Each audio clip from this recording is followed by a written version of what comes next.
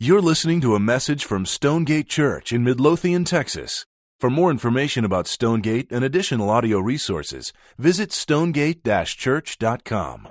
The Bible can be a really difficult book to understand. It can be a challenging book to synthesize and put together. There are places that we read about that we're really not familiar with. There's hundreds and thousands of names we see that we can barely pronounce. There are stories. There is poetry. There's prophecy, and some of it, quite frankly, is a little bit odd. Wouldn't it be great if there was just one verse in the Bible, or even one passage that really summarized the whole Bible, that really in a nutshell made the whole Bible make sense? We're going to study that verse this morning because I do believe there's a passage that gives us a sweeping perspective of what the Bible is about from Genesis to Revelation. Let's pray and one last time, and let's invite God to speak to us this morning. Father, you're a good father to us. You are kind in a place where almost half the babies that will be born today will be born without dads in their lives, in a culture where many of us in this room maybe don't have a good relationship with our dad. You're not that kind of a father. You're a father who loves us. You're a father who provides for us, who protects us, who would never abandon us, who would never abuse us, who would never neglect us. You love us, Father, with all the love that you have for your Son, Jesus. Jesus, thank you that you, being eternal God, you humbled yourself and you added to your perfect divinity humanity. You were born in a remote place in the earth. You lived the only perfect life that's ever been lived. Lord Jesus, you went to the cross, and there you suffered humiliation. You took upon your sinless self our sin. You were made a public spectacle of. You received the wrath of God that's due us. And Lord Jesus, you were buried and you were risen from the dead. You are now at the right hand of the Father. You are worthy of worship. And I pray in the next few minutes as we look at the Bible, we would worship you, Jesus. Father and Son, thank you for sending the Holy Spirit. Holy Spirit, we do invite you this morning to take out your scalpel and to go deep and do heart surgery on us. We pray that you would make much of Jesus. Holy Spirit, I pray for those in the room who are religious and yet don't know Jesus. I pray in the next few minutes together that you would breathe new life into their dead souls, and that they would meet Jesus for the first time, and that they would not only be forgiven of their sin, they'd be free to live a new life of worship. So we ask you to do huge things. We trust you to do huge things. We expect you to do huge things for the glory of Jesus. In his good name we pray together. Amen. Stonegate, it's great to be with you today. I've had a wonderful week and got to spend time with your guys yesterday, with the men here, and you should be encouraged. You have men who love Jesus and love their wives, love their families, love their city, and it's really encouraging to see. I got to be honest with you, I really like your pastor. Pastor Rodney's becoming a dear friend all the time. I got to have dinner on Friday night at the Texas Roadhouse with him and Laura and Hannah and Eva and Caleb. It was awesome. Haven't had red meat in a while, and it was, and only the way that Texas could deliver it was wonderful. And it's just good to be with you today. We're going to take a look at a passage today that I really think gives us a synopsis, an oversight of the whole Bible. And the truths that we're going to uncover in this passage, I think, have a lot to do with you personally, who you are and what you're doing in life. I think they have everything to say to who we are together as a church. I think they have tremendous application to Midlothian and to Mansfield and to the Metroplex and to the ends of the earth. I think it has tremendous meaning as the way that we look at all of creation. So the biggest of big ideas today, we're going to look at the Bible and see what is the big idea here. So if you have a Bible, old school Bible, turn with me to Colossians 1. If you are high tech, then go to your Bible app on your iPhone. Whatever works for you, God's Word is God's Word. Colossians 1, verse 15. We're speaking of Jesus here. He, Jesus, is the image of the invisible God, the firstborn of all creation. Two things immediately right out of the gate that we learn about Jesus is he is the representation, he is the likeness of God. When we see Jesus, we see all that God is. Not only that, he's the firstborn of all creation. Now we need to be careful there because this doesn't imply in the original language that there was a time where Jesus wasn't. We're not saying that. We believe in a Trinitarian God. We believe that God is three persons, Father, Son, and Spirit. Co-eternal, co-existent, co-worthy of worship. There never has been a time where Jesus wasn't. What this word really means is not that he was first in time, but he's first in importance. Right? He's superior. He's above all. Think of it this way, and I want this to encourage you because I think you may be a little bit down this morning. Think for just a minute of the Texas Rangers. Okay? If we would have looked at them 2 weeks ago, we would have said they are first, if we use this language, they are firstborn in the American League West, meaning they're winning, they're superior, they are the best. They are the bomb in the American League West. Now, I did some research, and the Texas Rangers really aren't the oldest team in the American League West. Would you believe the Los Angeles Angels began playing baseball in 1892? Isn't that amazing? Some of you who are old heads in the room this morning, you remember a time in the Metroplex when there were no Texas Rangers. You may remember all the way back to when Texas Rangers were roaming the great South Plains of Texas. I don't know. But when I say the Texas Rangers are firstborn, if I use this same language, what I'm really saying is they're preeminent. They're superior. That's what we're saying about Jesus. Jesus is superior. He is supreme over everything. He is the image of God. Look at the next verse, verse 16. For by him all things were created in heaven and on earth, visible and invisible, whether thrones or dominions or rulers or authorities. All things were created through him and for him. That's amazing. How can it get any bigger than that? Do you see what this verse is saying about Jesus? All things were created by him. He is the creator. All things were created through him. And according to John 1, he is the Word of God. So he's the agency of creation. So literally what this verse means is in his sphere, in his person, the whole world came into being. Through him the world was created. And look at that last phrase. All things exist for him. It's amazing. That means everything that's ever existed, things that are visible, things that are invisible, were created by Jesus, through Jesus, and for Jesus. That means that everything that exists has its origin in Jesus, and everything that exists ultimately has its destiny in Jesus. He's a pretty big deal, isn't he? All right, do you see that? Look at this next statement. It gets even better. Verse 17, and he is before all things, and in him all things hold together. That's an interesting phrase. I know we get real scientific on this one. We want to look at atoms and molecules and things like that. But what this basically means is everything that exists only makes sense if you understand Jesus. It means everything has meaning only in Jesus. It means Jesus is the ultimate reality. When you and I look around the creation, we look at our lives, we look at everything that exists, both visible and invisible, the only way any of this makes sense and has meaning and reality is through Jesus. Well, let me see if I can explain it better. I'm a Southwestern guy, okay? Grew up in New Mexico. It is a state in the Union, all right? And lived next door to you here for years, spent some time in the Metroplex, lived in North Dallas and Plano for about 6 years in the late 80s and early 90s. And recently, my family, I've got a lovely wife, Kara, 4 daughters, 4 beautiful daughters. I am the poster boy for one who is a minority living in a sorority, okay? That's me. And they each celebrated a huge birthday this year, milestone birthday. So my girls are 21, 18, 16, 13. There is never, thank you for that sympathy. There's never a lack of drama in my home. It's wonderful. It's great, but it's always exciting. Never a dull moment. I thank Jesus every moment that my wife helps me translate girl speak, because then I can communicate. Recently, late this summer, we moved from Albuquerque, New Mexico, where I've lived the last 15 years, to Seattle, Washington, to be a part of Mars Hill Church, on the senior leadership team there.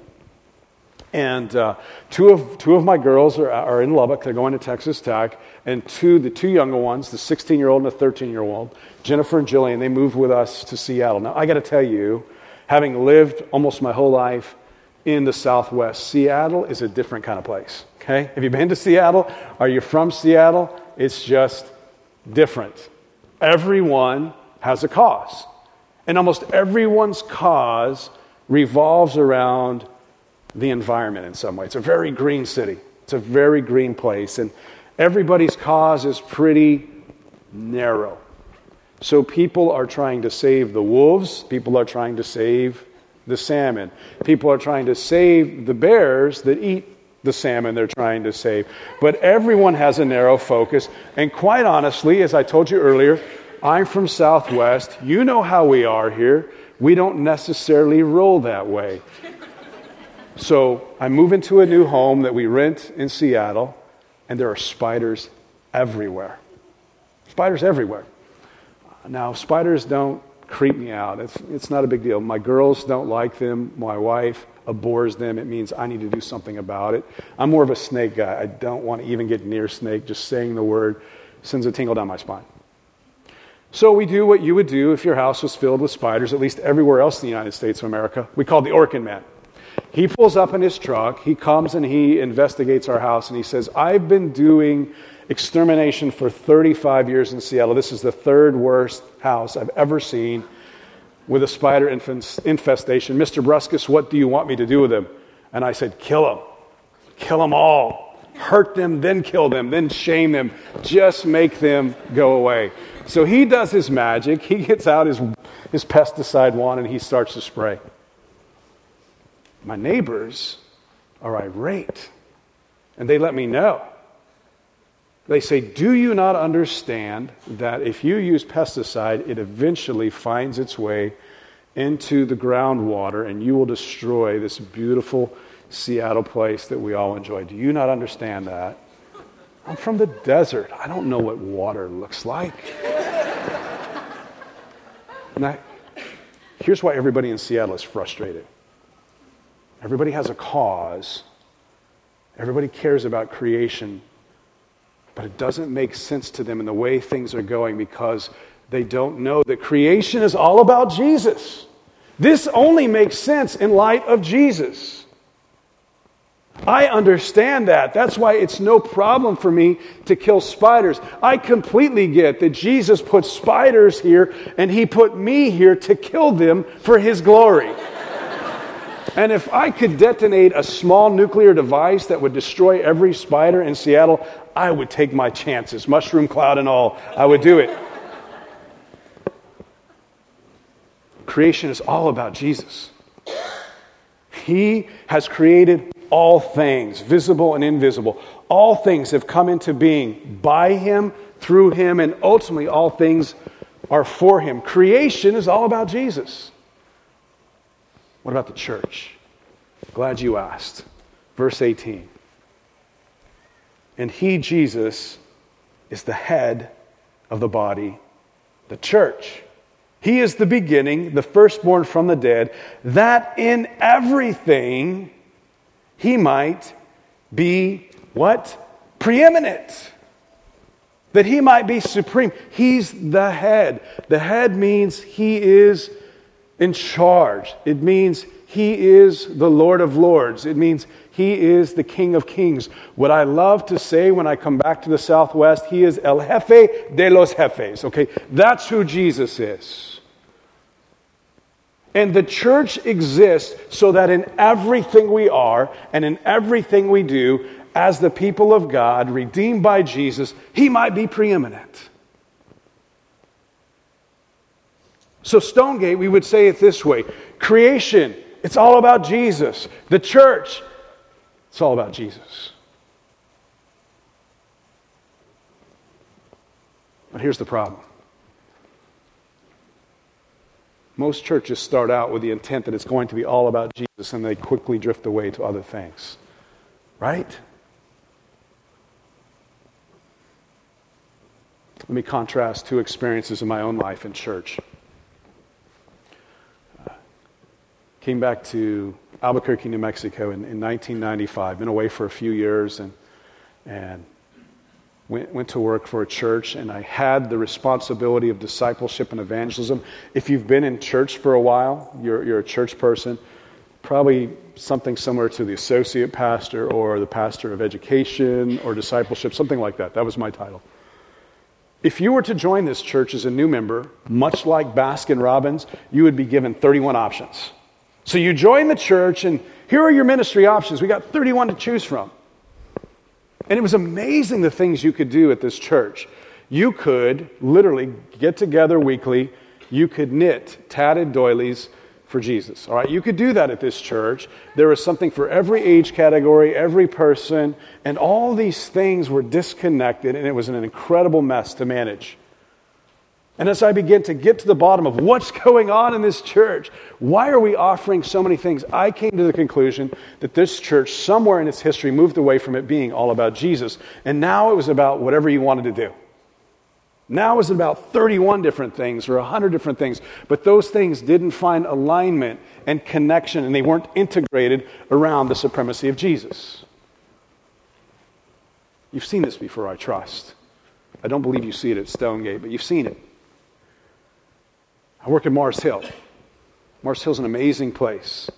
This Sunday we'll have close to 11,000 people that will gather together over 4 different states, 4 different states, 14 different local churches. If this were part of Mars Hill Church, this would be the nicest building we would ever have. So we have a lot of interesting buildings that are not the greatest, but we see Jesus doing amazing things. What we say at Mars Hill Church all the time, it's all about Jesus. It's all about Jesus. And so every ministry we have and everything we do and everything we are ultimately has to find meaning and connection to Jesus. Church is 15 years old. 15 years old. This week, guess what we began talking about on the senior leadership team? We began to discuss the possibility of youth ministry and women's ministry. Isn't that interesting? Now, those aren't bad things. Those are really good things. But what we've said and what we're communicating, as the church is about Jesus, we don't need to do a lot of programs. We don't need to do a lot of ministries because life revolving around Jesus is really rather simple. We come together like this in a big group and we worship Jesus publicly and corporately, and then we meet together and we build communities, and those communities are on mission with Jesus. Doesn't take a lot of programming to do that. What it does take is a commitment to be all about Jesus. Stonegate Church, are you all about Jesus? Because the church is all about Jesus. So I want to show you something in this next text. Really exciting. Creation, all about Jesus. All things were created by Him, through Him, for Him, visible and invisible. Church, it's all about Jesus. He is the head of the church, that in everything He might be preeminent. Now, there's a place where creation collides with the church, and I want you to see what's going on there. That's the next text. Look with me, if you will, back. Colossians 1. Verse 19. For in Him all the fullness of God was pleased to dwell. I don't want to go too fast beyond that. Let's stop there for just a minute and camp out. Do you see what that's saying? That's saying all that God is lives in Jesus. Jesus is fully God, He's fully human, but He's fully God, and all that is fully God resides in Jesus. When you see Jesus, you've seen all that God is. All that God chose to reveal of Himself is fully revealed in Jesus. We don't need to look beyond Jesus to see all that God is, because all that God is in Jesus. That's why 2 Corinthians 4 says, in the face of Jesus, we see the glory of God. As I was dating my wife, Kara, I could tell there was a part of me she didn't see, that she hadn't seen all that was fully Dave in my personality. And I knew there was only one way to let her see it, and it was dangerous because it wasn't really the good part of who I was. But I said to her, you don't know me until you've sat next to me as I watched the Dallas Cowboys lose a football game. All right? You don't know me. Things come out of my personality in that setting that are difficult to see. that you really have to love me and you have to trust Jesus to love you and love me as you love me if you're going to take this next step of marriage with me. Because if it were possible biblically to lose your salvation, then I would lose my salvation every Sunday as I watch my team lose. You know what I'm talking about, right? There is a team in the Metroplex called the Dallas Cowboys. Have you heard of them? Maybe not. So I said, once you've watched the Dallas Cowboy game with me and you still want to marry me, then we'll go through with this, because I don't want you backing out after we get married. You see who I am on game day and you change your mind. All that I am and all the different manifestations and quirks and aspects of my personality ultimately are revealed at the end of that experience. That's what we're saying about Jesus. You want to see God? Look at Jesus. Jesus manifests all that God is. All that God is seen in Jesus, and Jesus is fully God. Now keep that in mind, because here's where creation and the church collide in a beautiful way. You ever wonder what in the world is God doing? Here we go. Verse 20. And through him, Jesus, to reconcile to himself all things, whether on earth or in heaven, making peace by the blood of the cross, the blood of his cross. That's what God is doing. That's the mission of God in the world today. That Jesus is all creation is about Jesus. The church is all about Jesus. And where church and creation intersect, God is doing a powerful work through Jesus in that he's reconciling to himself people and a creation that's estranged from him, that's due his wrath, that's in decay because of human sin. God is completely redeeming everything through the person and work of Jesus Christ. Church, that's our mission. That's our mission. The church has one mission, whether it's in Midlothian or whether it's in Seattle, Washington. One mission. And that is to be on mission with God. And this is what God is doing in the world today. He's reconciling to himself a world that's estranged and alienated and broken beyond repair if he doesn't intervene through the person and work of Jesus. The church has one message too. It's the blood of his cross. That's the message we preach, otherwise known as the gospel. The Bible's not about 1,000 messages. The Bible's about one message. Now, there may be 1,000 applications of that message, but the message of the Bible is Jesus. The message of the Bible goes something like this, and we see it in this passage. The world was created by Jesus, through Jesus, for Jesus. We were created, and everything that exists, visible and invisible, was created to worship Jesus. But our common parents, Adam and Eve, rebelled against God in the garden, and everything has gone downhill since. Their sin, their rebellion, created a human race that is born in antagonistic relationship with God, estranged from God. We would say that by nature, by birth, and by choice, we are sinful. We are rebellious, and the result is we're estranged from God. And all of creation, the Bible says, groans, cries out for redemption, because all of creation fell when our common parents, Adam and Eve, sinned. And there's nothing we can do to remedy the situation. Nothing. But here's the good news. God's come on a rescue mission. God has come to redeem us, to buy us back, to reconcile us. The Bible says it this way. This is what transpired on the cross. This is why the blood of his cross is so important. Something amazing happened according to 2 Corinthians 5:21. He, God, made him, Jesus, who knew no sin, to become sin on our behalf. Jesus became sin. Was he sinful? No. He was sinless. But God put our sin upon him. What? That we might become the righteousness of God. Church, that's our mission. We get to go out into all of creation and tell people, you were created by Jesus. You were created through Jesus. You were created for Jesus, but you're estranged from Jesus because of sin. But here's the good news. You can be reconciled through Jesus, through his finished work on the cross. That he who knew no sin became sin, that you might become the righteousness of God. And you can be forgiven. And not just forgiven, you can be freed from sin, that you might worship Jesus, the very point he intended you for, the very point he created you for, the very purpose that you were made for.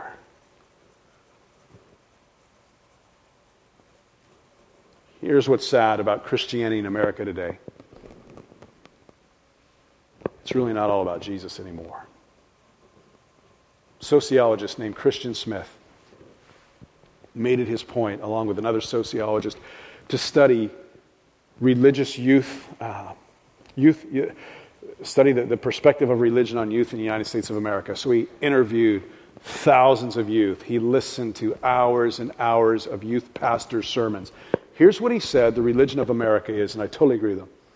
He said if he had to put a category to it, he would call it moralistic, therapeutic deism.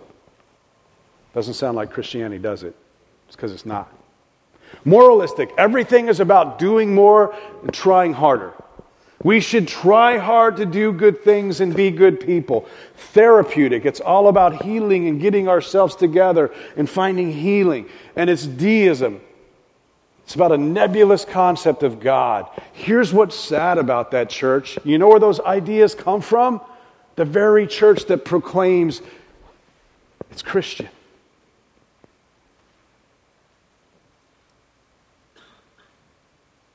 Church is off mission.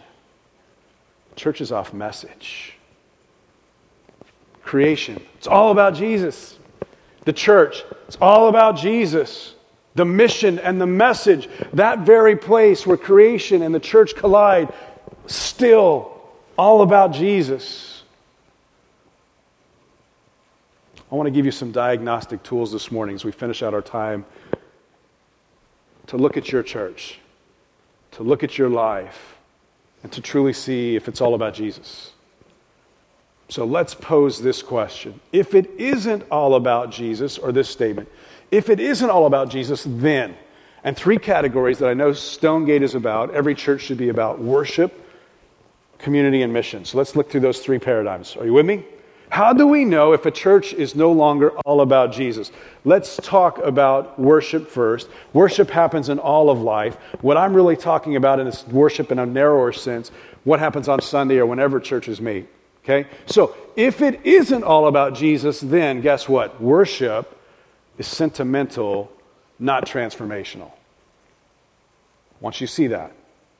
If Jesus isn't central in worship, if Jesus isn't preeminent in worship, if worship isn't all about Jesus, then worship is nothing else than a sentimental exercise. It's not transformational.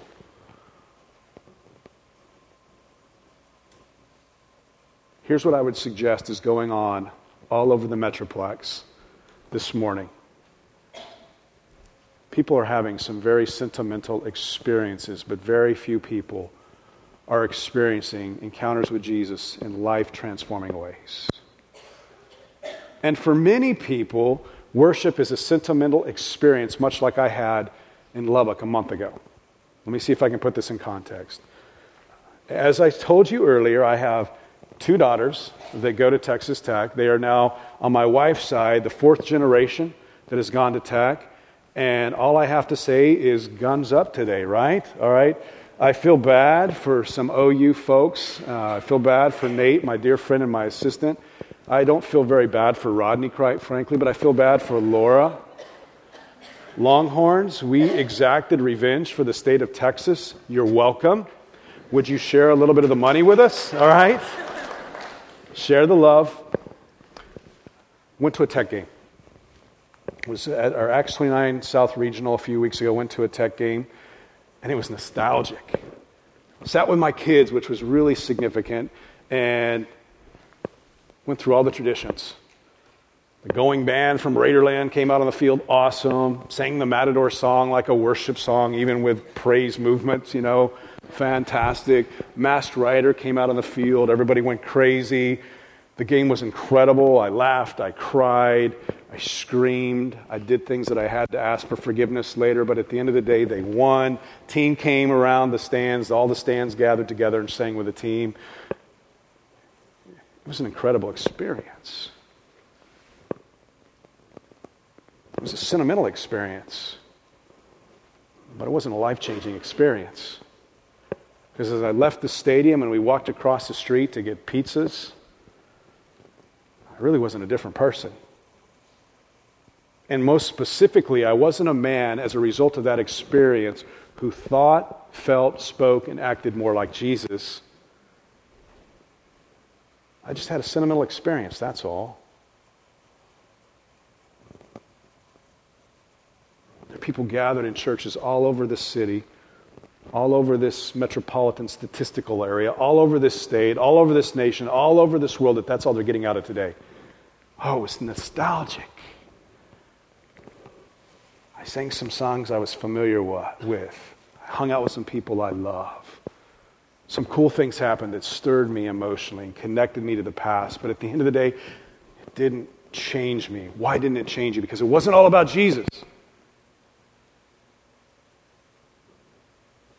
Stonegate, listen to me. I've been here long enough in the last day to be around your folks, to see what happens, that I can tell you, worship at Stonegate, it's all about Jesus. It's all about Jesus. You should be encouraged. But if you're only having a sentimental experience as you come here, that's your problem. It's not Stonegate's problem. We're going to talk about how to fix that in just a minute. Let's talk about community.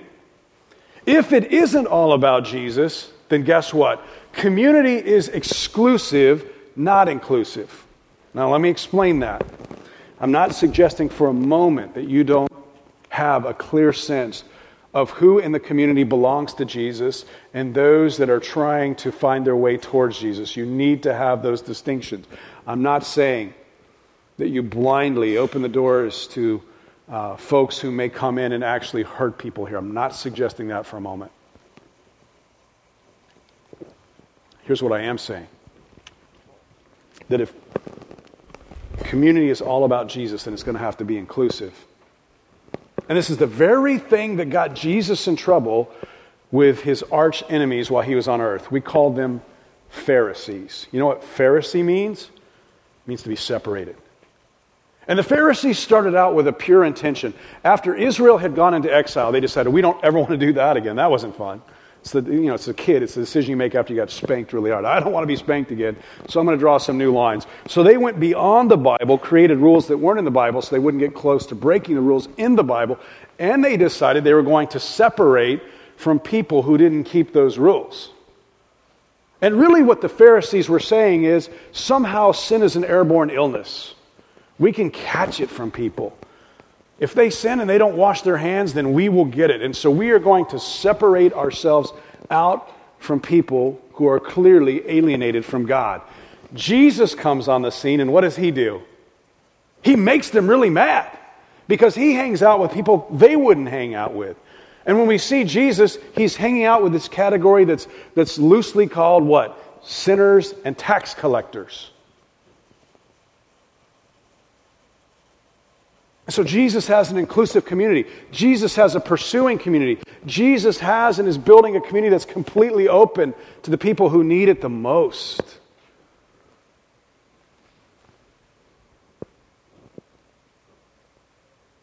And if Stonegate Church is all about Jesus, then guess what your home groups are going to be? They're going to be open. They're going to be open. Here's my experience. We planted a church in Albuquerque, and for a while we met in a real transitional area. In an area that was semi-affluent, that's where the church resided, and then right on the edge of it was something we affectionately called the war zone. Really a tough area. And as we prayed and we saw Jesus expanding our influence, we really felt from his heart, let's go after people who don't go to church. So we really honed in on the most unchurched area in Albuquerque, New Mexico, and we found that it was right by, surprisingly, the University of New Mexico, right in the heart of the Arts District, right in the heart of the Red Light District, right in the heart of everything that's interesting to people who probably don't know Jesus. And we discussed this very openly. Hey, here's where we're going, people. Do you want to go or not? And everybody said, let's go. Let's go together. Let's go hang out with people and take our church to people who don't yet know Jesus. And we asked them several times, are you in?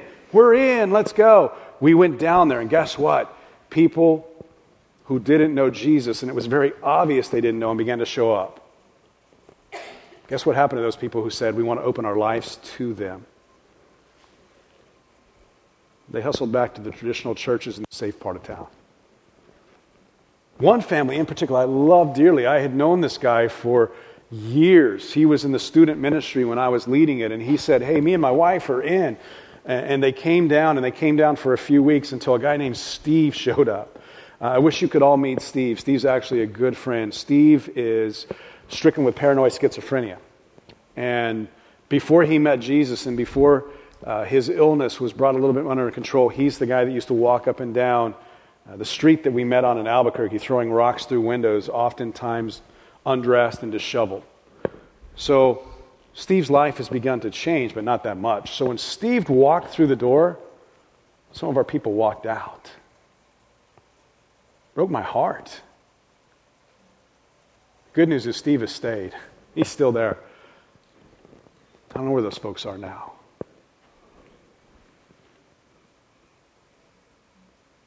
Is Stonegate inclusive?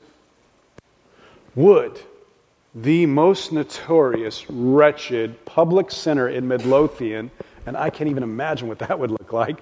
All right, would that person be welcome here today and received with open arms as we gather to worship? Would that person be allowed to come into your home group? If it's all about Jesus, the answer is yes. Reluctantly, maybe. Difficult, maybe. Challenging, maybe. Praying to Jesus for grace in the moment, maybe, but yes.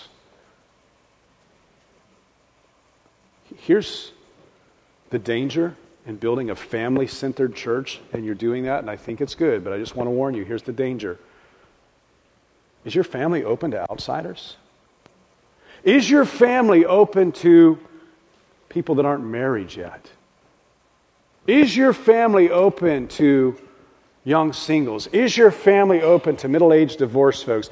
Is your family open to widows and widowers? I had a woman tell me last week in Marcel, Albuquerque, and it really choked me up, that I'm 55 years old, I don't have a husband, I don't have kids, and I'm feeling so left out because I see all the families get together and there's no place for me.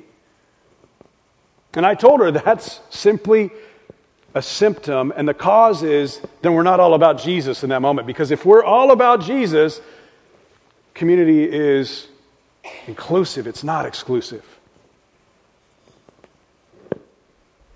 Last thing and we're done. Which when a guest speaker says it means absolutely nothing at all, okay? You'll learn that. Probably even when your pastor says it, it means the same, nothing. Let's talk about mission. If it isn't all about Jesus, then worship is sentimental, not transformational. If it isn't all about Jesus, then community is exclusive, it's not inclusive. If it's not all about Jesus, then mission promotes religion and not reconciliation. Here's religion in a nutshell. And it's the thing that Jesus hated and confronted and was most angry about when he walked the earth. Religion says, if I avoid doing the wrong things and I do the right things, I will earn God's love. That's a dangerous proposition. Because as I told you earlier, there is nothing you can do to remedy the alienation that you have, which is very real, from God. But God has done it all through Jesus. That's why our singular message isn't clean up your life, isn't vote this way, vote that way, get everything together. It's come to the cross and find there the blood of Jesus shed for your sin. And the way that we come to know Jesus is the same way we grow in Jesus. So all of life is just another example of repentance and faith. It's not like we begin relationship with Jesus through faith and then we move towards doing good things for Jesus. It's not the way it works. But religion is all about, if I do things this way that are good and I avoid doing bad things, then God will eventually love me. And if Jesus isn't front and center in mission, if mission isn't all about Jesus, then all we're going to do is promote religion. I want to say something hard to you today. And I'll leave, and so Pastor Rodney, he can clean up the mess, and I will pray for him and for you from Seattle. Can I tell you the great myth about Texas? The great myth about Texas is a solid Christian place. It is not. What Texas does well is religion. It's a religious place. Don't deceive yourselves. And in that sense, I think Jesus has planted you in perhaps the most difficult soil that may exist in the United States of America. I'm in Seattle. People want to love and worship spiders. It's not difficult to understand where they stand with Jesus. You rub shoulders every day with people in your home, with people in the workplace, with people in your school, with people in your community who think they are going to heaven because they are religious and they don't know Jesus. Here's how I can tell. How can I make such a bold statement? Here's the litmus test. Ready? If Jesus is front and center in mission, if it really is all about Jesus, guess what happens instead of religion?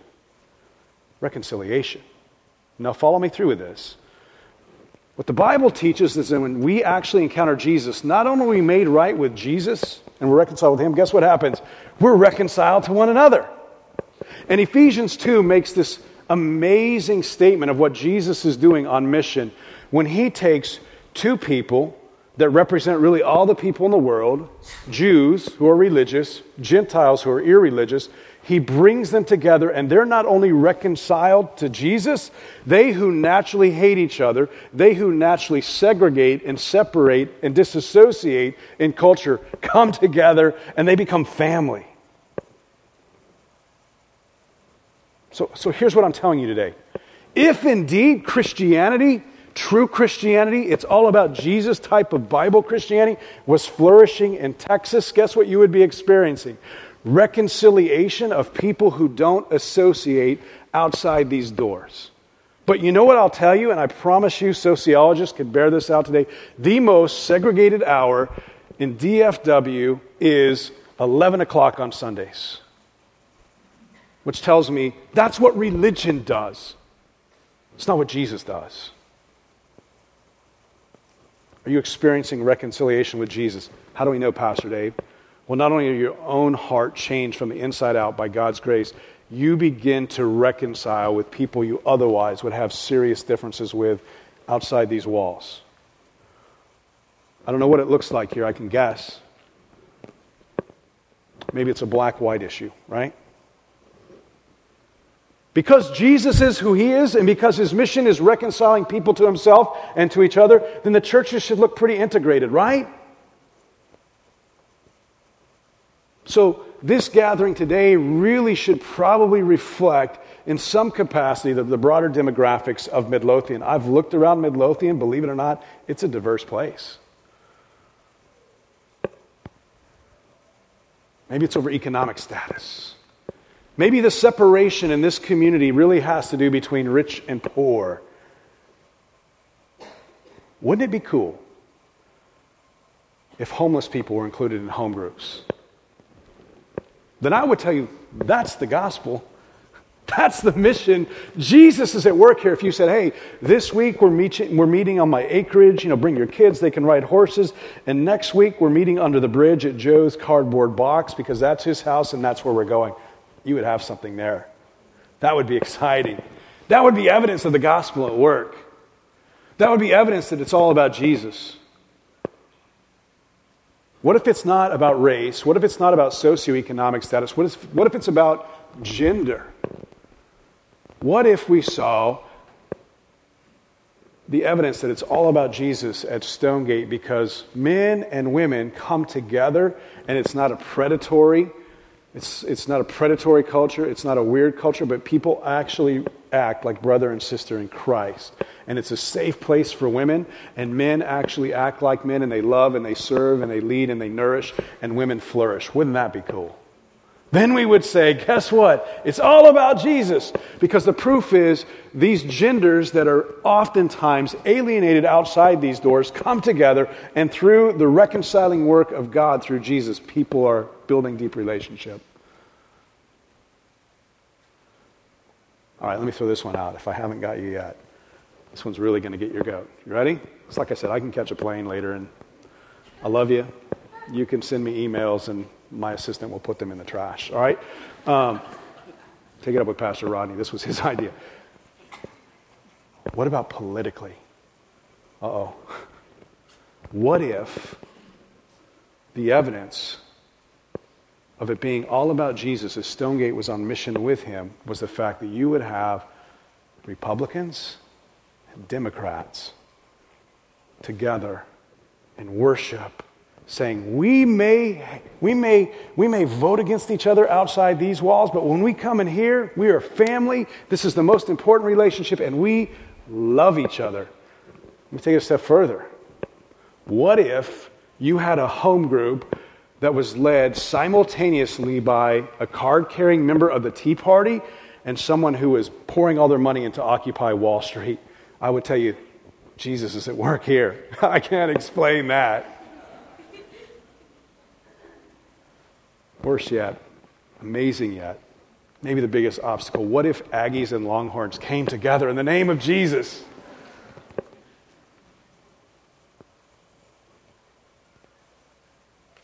Stonegate, creation, it's all about Jesus. The church, all about Jesus. A place where the world intersects with the church.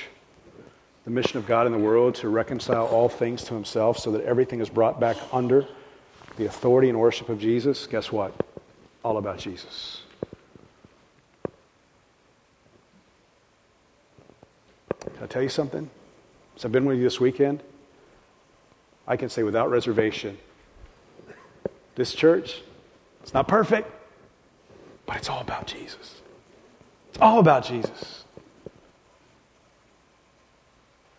The only question that remains, are you all in? Are you all in? Will you build your life around Jesus here? Simple things you can do today. You had a card when you came in, or it should be under your seat if you'll just check the box. I need to know more about Jesus. Maybe what you've understood today is you've just been religious. Maybe you've had an experience years ago, you walked an aisle, you were baptized, you prayed a prayer, and truth be told, your life hasn't transformed in any way. You're no more a person who feels, thinks, speaks, and acts like Jesus today than that experience that happened 25 years ago. Let me tell you, you don't know Jesus. Because to know Jesus is to be changed by Jesus. Not perfectly, but there should be evidence in your life that, look at me, I'm not perfect, but I'm becoming more like Jesus every day. If you can't say that, then I want to take you back to this good news. Guess what? You can be reconciled today. You can be forgiven today. That sin that you carry on your back, that you try to attack through religion, Jesus has already taken care of it on the cross. Give it to him. In exchange, he will give you his righteousness. And today you'll be forgiven from sin and freed to walk in newness of life, to worship Jesus, the very purpose he created you for. Maybe some of you just need to get involved in community. Simply just say, I want to be a part of Stonegate. Stonegate, Jesus is doing amazing things here. I'm so encouraged to be in a church. It's all about Jesus. I'm so encouraged to be in a church that's all about Jesus in a city that so desperately needs to know him. Are you in? Are you all in? Let's pray.